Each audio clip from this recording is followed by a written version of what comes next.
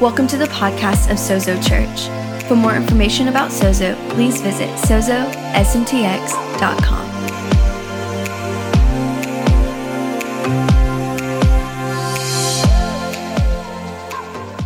All right, well, fasten your seatbelts. We're going to go. I've got one question for you tonight. I think it's a good one. Do you believe in the one who believes in you?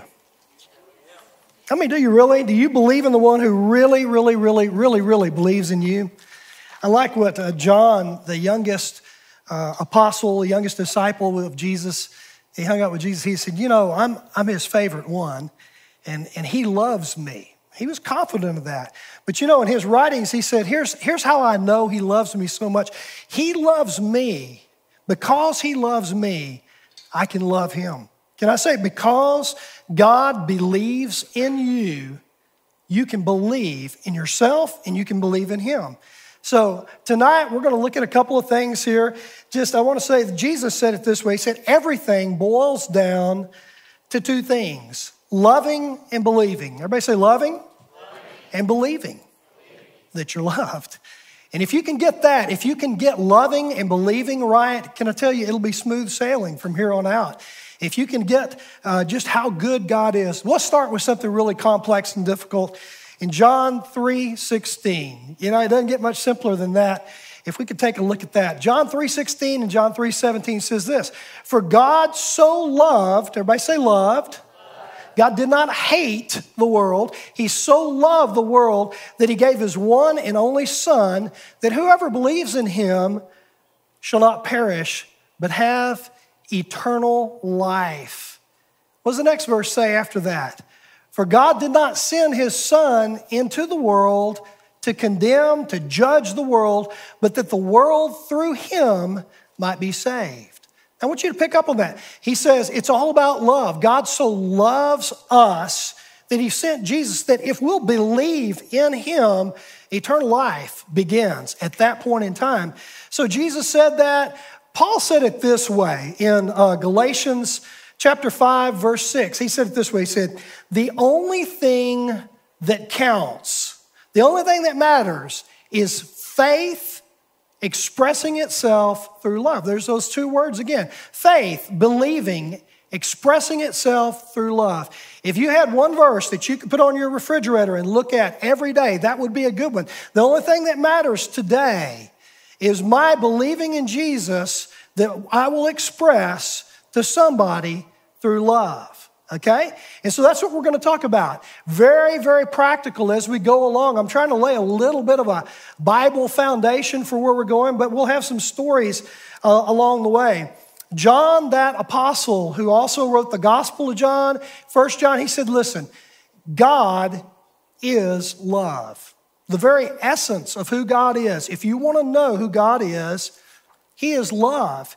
And he goes on, he says, and so we know and we rely on, we trust completely the love God has for us. For God is love. And whoever lives in love lives in God and God in them. Now that should be an amen right there. I mean, that's pretty incredible that we get to have this union with God because of his great love toward us. So Paul kind of translates all that together. He says, listen, here's what love really looks like. Here's what it really is.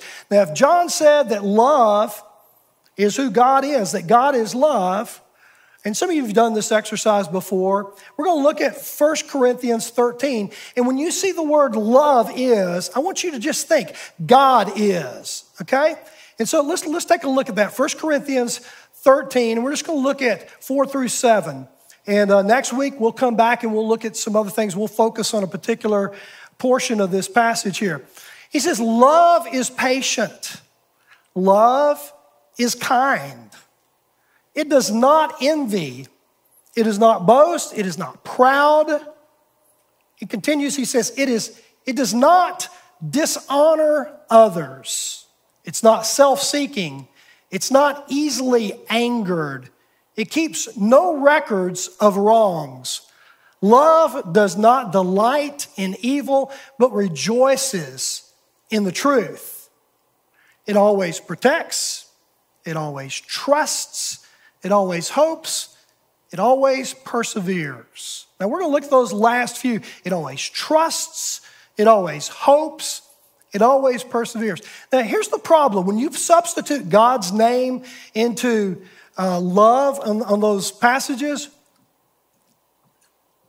it can get kind of confusing because the truth is most of us have kind of a distorted understanding of who God really is. When you say God is patient, how does that work for you? Do you really believe God is patient? I think most of us live as if God is really pretty impatient. He's saying, hurry up, you're behind pace, you need to speed up, let's get this right. What about God is kind? You know, I think sometimes we think that God just wants us to do right. And so he'll, whatever it takes to get us to change our behavior so that we don't embarrass the family name. You know, we're Christians, so we need to act like Christians.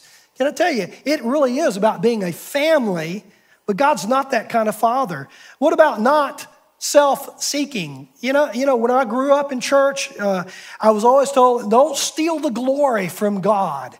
Can I tell you what? God's really into sharing. He wants to share his glory. He wants us to glorify him. Whenever we do good stuff as his kids and we look like Jesus, guess what? He likes that. He's not some kind of narcissistic egomaniac that says, it's all about me, it's all about me. He's saying, no, I have it all and I want to share it. If you'll come to me, I'm the source that you need to know. God is love. God is sharing. God is all of these things. What about he's not easily angered? Do you believe that? You know, I mean, I heard a lot of really mean sermons growing up. And it seemed like God was always kind of hacked off. You know, that he was always kind of demanding that we try a little harder, do a little bit better. And so whenever, you know, somebody said, well, God's love, I'm thinking, well, maybe my definition of love is a little bit off. Well, love it's not easily angered. It keeps no record of wrongs. How many of you have a God in your mind, or at some point in time you had to repent, to rethink it all? You had a God who was a list keeper. Okay? He's kind of like Santa Claus. He making a list, he checking it twice.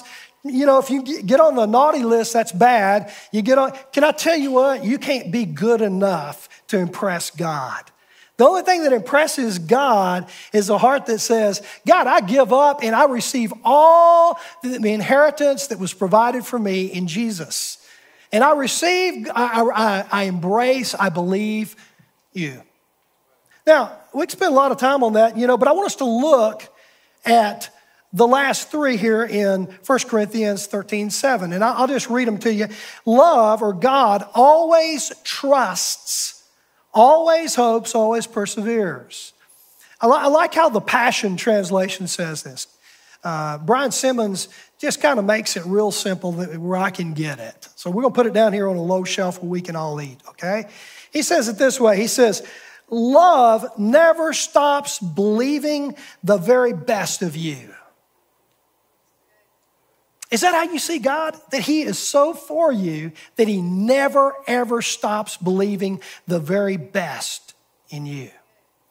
You know, and just kind of in passing, last week, Dustin said something that it's just stuck with me all week. He just made a comment. He said, he was talking about, have you ever met somebody, or actually I don't even remember the context, but I just heard this phrase, someone who has believe in their eyes. Have you ever met somebody who has believe in their eyes? When you're around them, you just know they believe in you.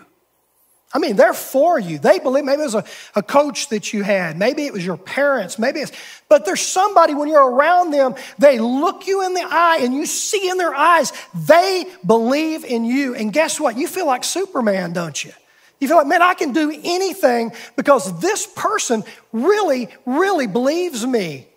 Now, I don't believe in me half as much as they do, but they see something in me and they call it out of you. And guess what? You live a more powerful, secure life because belief is called out of you through believing eyes, right? How many of you want to be a person who has believe in your eyes? I mean, what if we were to leave this place and Monday, Tuesday, Wednesday, Thursday, who knows? They all run together, right? Who knows what day it is? But every day you intentionally woke up and said, I am going to live this day with believe in my eyes. The truth is, with mask and all that, about all you can see is eyes, right? But when you're around people that they just believe in you, it shifts everything. That's what this passage is talking about. Well, let's move forward. He says, love always hopes. Here's what the Passion says. Love never takes failures for defeat. Isn't that great? How many of you have failed this past week? Just a few of you. I fail all the time. But you know what I'm learning? Is that failure is one of those things that in our failure, we need to fall down to move up.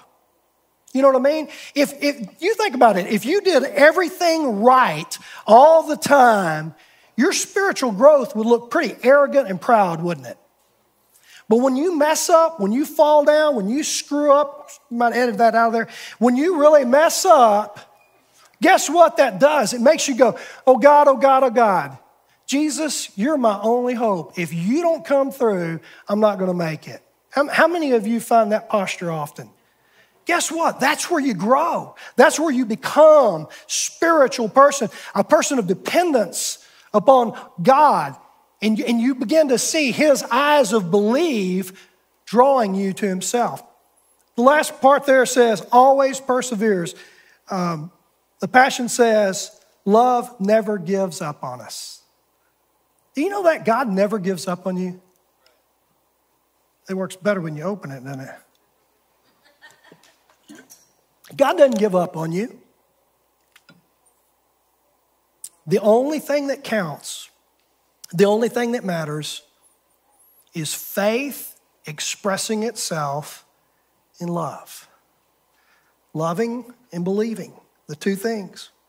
Now, believe is the substance of all relationships. I was thinking, I was scratching my head, I was thinking, why is this faith deal such a big deal? You know, why is that the cornerstone of our experience with God? It's because believe is the substance of all relationship. That's why our relationship with God must be based on believing and loving. It's a relational thing. It's not a task-oriented thing. If that's what you're after, just going back to the old covenant and live as a slave to all the rules, regulations, laws, and stuff and see how that works out. You know, I love it whenever they're having the Jerusalem Council and Peter kind of listening in to what Paul and Barnabas are saying, scratches his head, yeah, we never could keep those rules anyway, could we? Why should we put that on anybody else? Can I tell you, it really is simple as loving God with all your heart, soul, mind, and strength and loving your neighbor as yourself. And so John 3:16 says, whoever believes in Jesus will have eternal life. See, in essence, this is why we are a society of believers. It's all about having believe in your eyes. You know, have you ever had somebody really believe in you? Truly believe in you? You know, believe in their eyes kind of deal. I officiate weddings. I've done dozens and dozens and dozens of weddings. I don't know if I've done that many dozens, but a lot of weddings. And whenever I officiate and I see that couple, I've usually spent a lot of time with them in counseling and whatnot. But I see them and we get into the vows and I watch their eyes lock. And man, I know right then and there those who have believe in their eyes.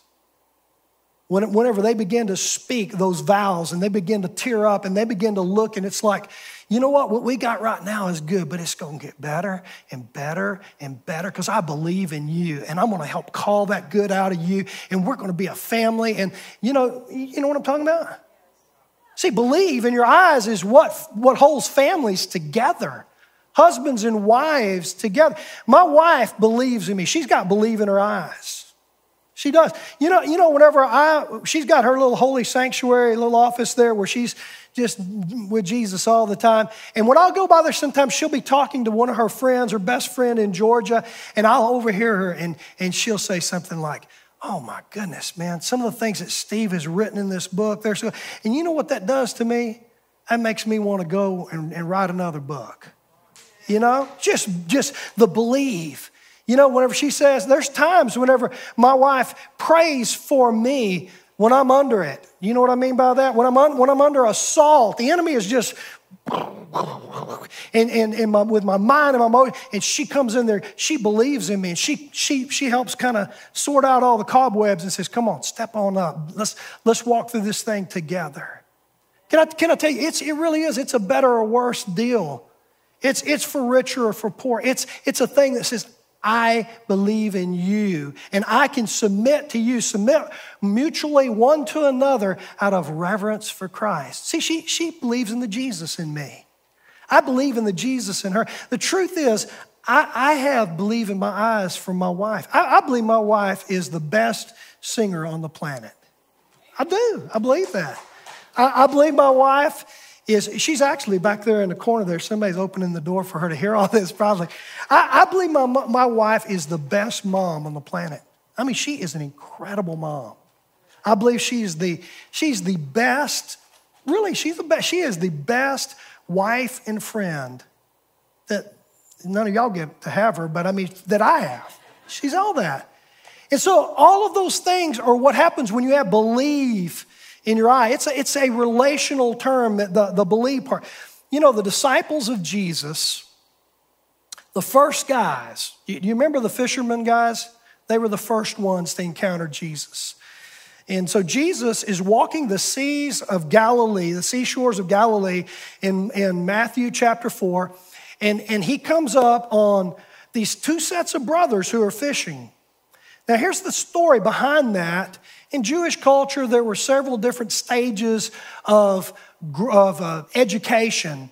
The first one was Bet Sefer, which was which means house of the book, and so they would memorize all of the Torah, and that was just like from age 6 to 10. Little bitty guys.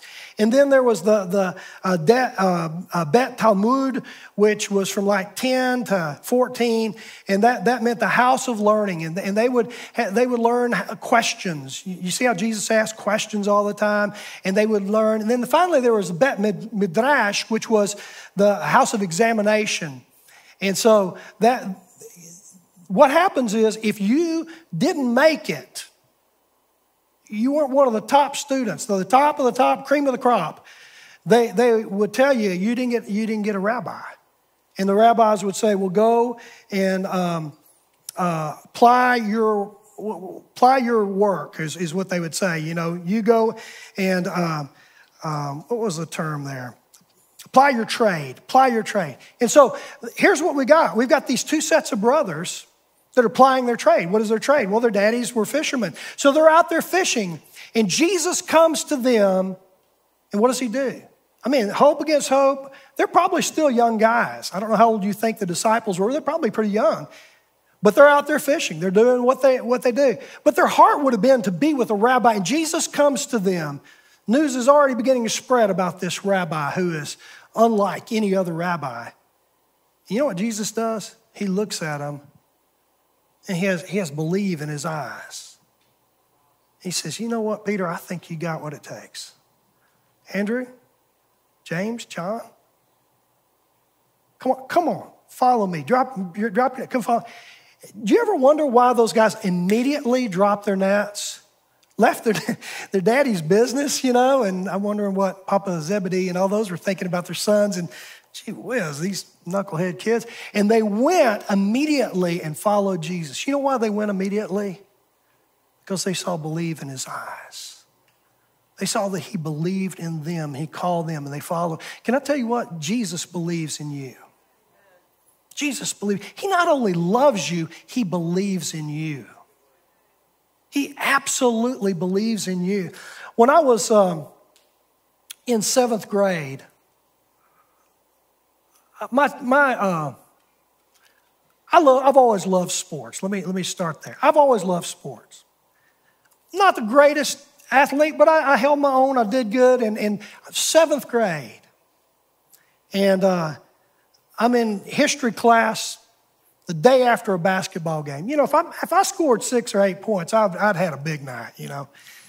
And so my 7th grade history teacher, Mr. Kano, he's up on the board, he's drawing and doing this stuff, and he just stops and he looks at me and he says, Steve, I just want to tell you, you played an incredible game last night. He was actually the referee of the game. And he started telling about the game and all that stuff. And I looked at that guy. I mean, the truth is, Mr. Kano, he's maybe 5'3" or 4", a little short guy, just a ball of energy and passion. And I looked in his eyes, and that guy, I mean, he wasn't just blowing smoke. He was believing in me. He believed in me. One of the primary reasons why I'm a teacher today, I actually went on and got my, I got a teaching degree. I majored in English and history, was because of Mr. Kano. He was my history teacher. Because he so inspired me, he so believed in me, he so called me up to say, you got what it takes. Can I tell you, that's exactly what Jesus was doing to those disciples of his.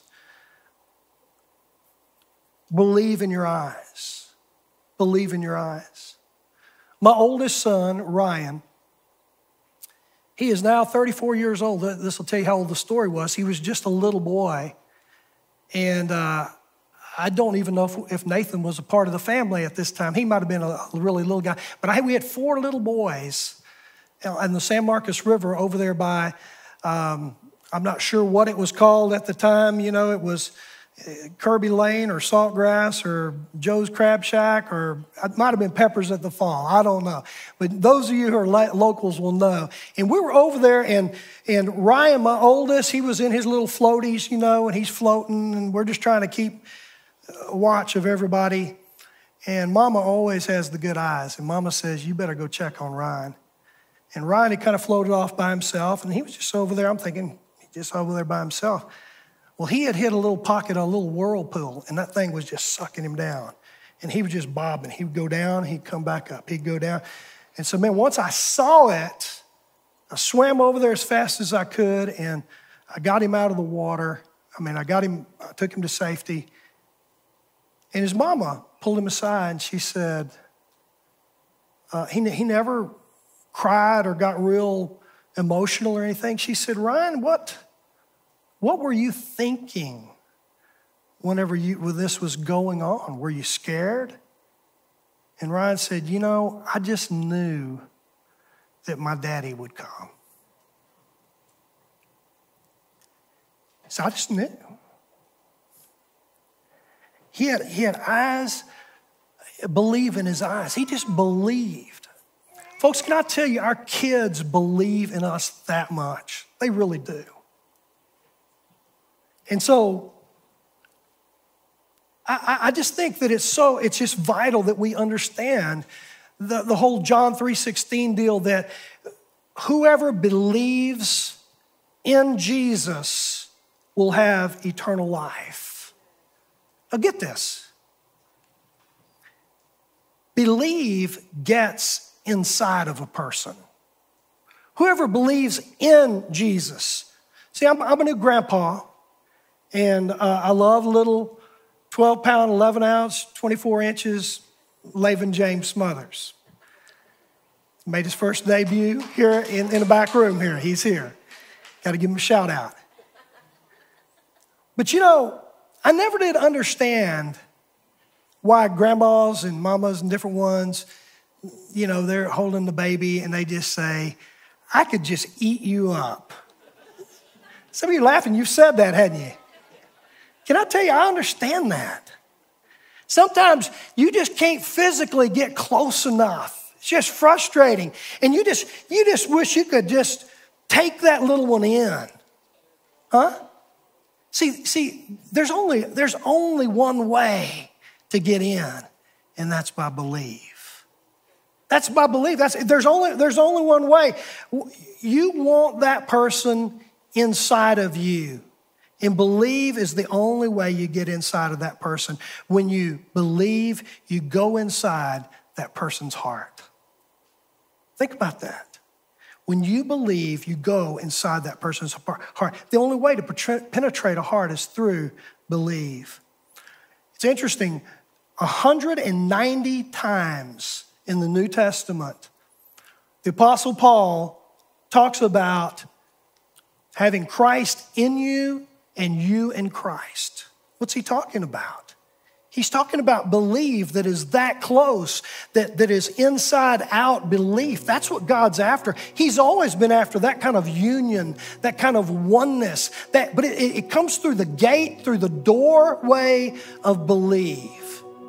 Folks, I believe we have the opportunity in our eyes to have believe in such a way and call it out of people to such point that they come to know who they really are and who they are really in Christ. And that's my heart for our time together. You know, my one question I started out with is just this. Do you believe in the one who believes in you?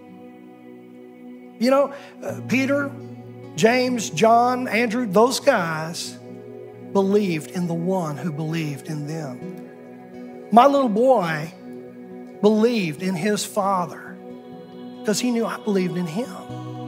In the same way, the Father's heart in the natural is just drawn to the belief of their children that they can do anything. Guess what? Our Heavenly Father is the same way. He's the same way. And He's just calling us. He's saying, do you believe? So my question is, have you received? Have you embraced Jesus into your life? As your Lord, as your Savior?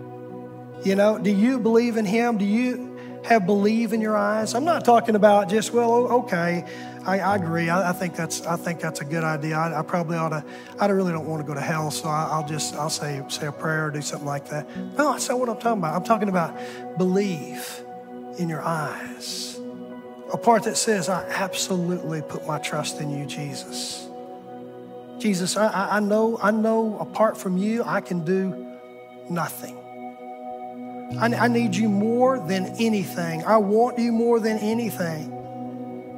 You see, Romans 10 says it this way. Romans 10, 9 and 10. If you confess with your mouth Jesus is Lord and believe in your heart that God raised him from the dead, you will be saved. The next verse says it this way. It says, for it is with your heart that you believe and are justified. It's with your mouth that you profess your faith and are saved.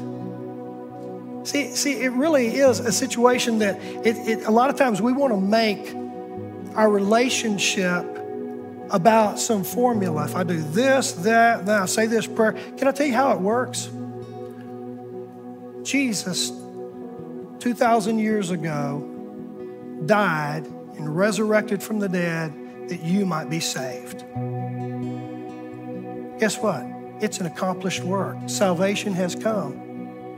But it's at that point when you believe that. It's at that point. It's interesting how in the Bible, the two words repent and believe are always coupled together.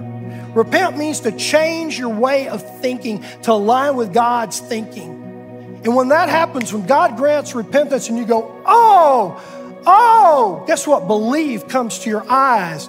Oh, Jesus, Jesus, Jesus. I need you, Jesus. I want you, Jesus. I receive you, Jesus. I embrace Jesus is Lord. Jesus is my Lord.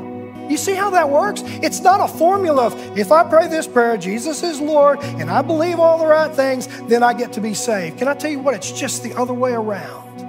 You are saved because of what Jesus did. You just don't know it. You've just never repented and said, the scales fall off and you say, oh, Jesus, thanks for forgiving me. Thanks you for giving me life. I believe, I receive. And the declaration is made.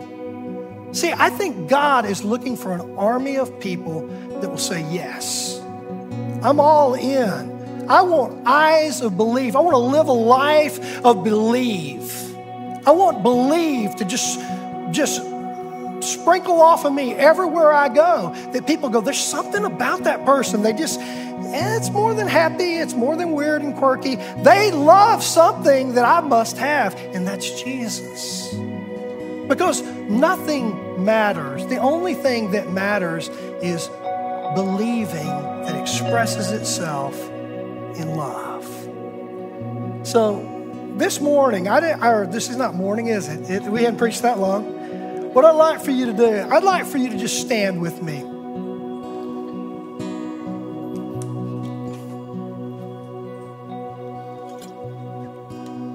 And if you'd like to receive Jesus, maybe you need to re-up today. You just need to say, Jesus, I'm all in. Well, I just want to have believing eyes. I want to have belief in my eyes. That I want this week, when I go through this week, I want to intentionally look for people that I can be a Mr. Kano to, that I can encourage, that I can be a Barnabas to, that I can call out their destiny and their purpose. See, this whole relaunch thing is not all about what can I get out of this deal. It's about what can I do to bring the kingdom into my world. And so that's the offer here. It's not, I get saved so I get hell insurance and I get to go to heaven one day. Can I tell you what Jesus said? This is eternal life. That you know the Father and that you know His Son whom He sent. It's about a relationship. Believing is a relationship. And so if you would like to just pray this prayer, you can repeat after me. And if it's your first time in saying this prayer, I want to encourage you. We're going to have people down here later at the end that are going to be praying for people for whatever their needs. Share it with somebody you came with, somebody that is here today that can pray with you and just help seal that thing. Because I want to tell you, there's something that happens in our confession that releases the belief of Jesus, the love of Jesus in us and through us. So let's join me in prayer if you want to make this your prayer. Father, thank you. Just repeat after me. Father, thank you. Let's try it again. Father, thank you for believing in me. Thank you for sending Jesus to save me, to heal me, to deliver me, to make me whole. I repent of wrong thinking and self-reliance, and I receive your forgiveness, and I receive your love. I receive your Holy Spirit to shine out believe through my eyes everywhere I go. I declare I belong to Jesus, and it's in His name I pray. Amen. Amen. Amen.